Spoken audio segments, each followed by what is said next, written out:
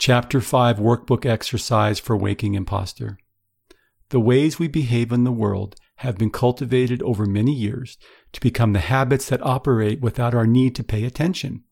Yet at some time they had their starting point, which is when we began to believe that we could not be who we are and have what we want.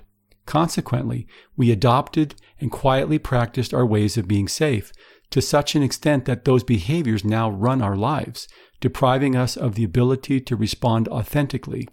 If we wish to become free of such habits, first we must locate them.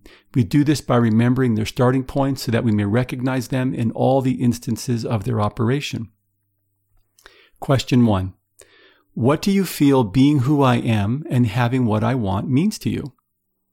Question 2. Do you know who you are? Do you know what you want? Question 3. When do you most feel you are being true to yourself, to who you truly are? Question 4. What circumstances and conditions compel you to abandon being true to yourself? Question 5.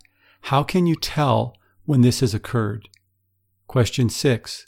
What might it feel like if you were to be free to be who you are all of the time? Question 7. What does it mean for you to be who you are in light of your defining moment, your one thing, and how you pretend to feel safe?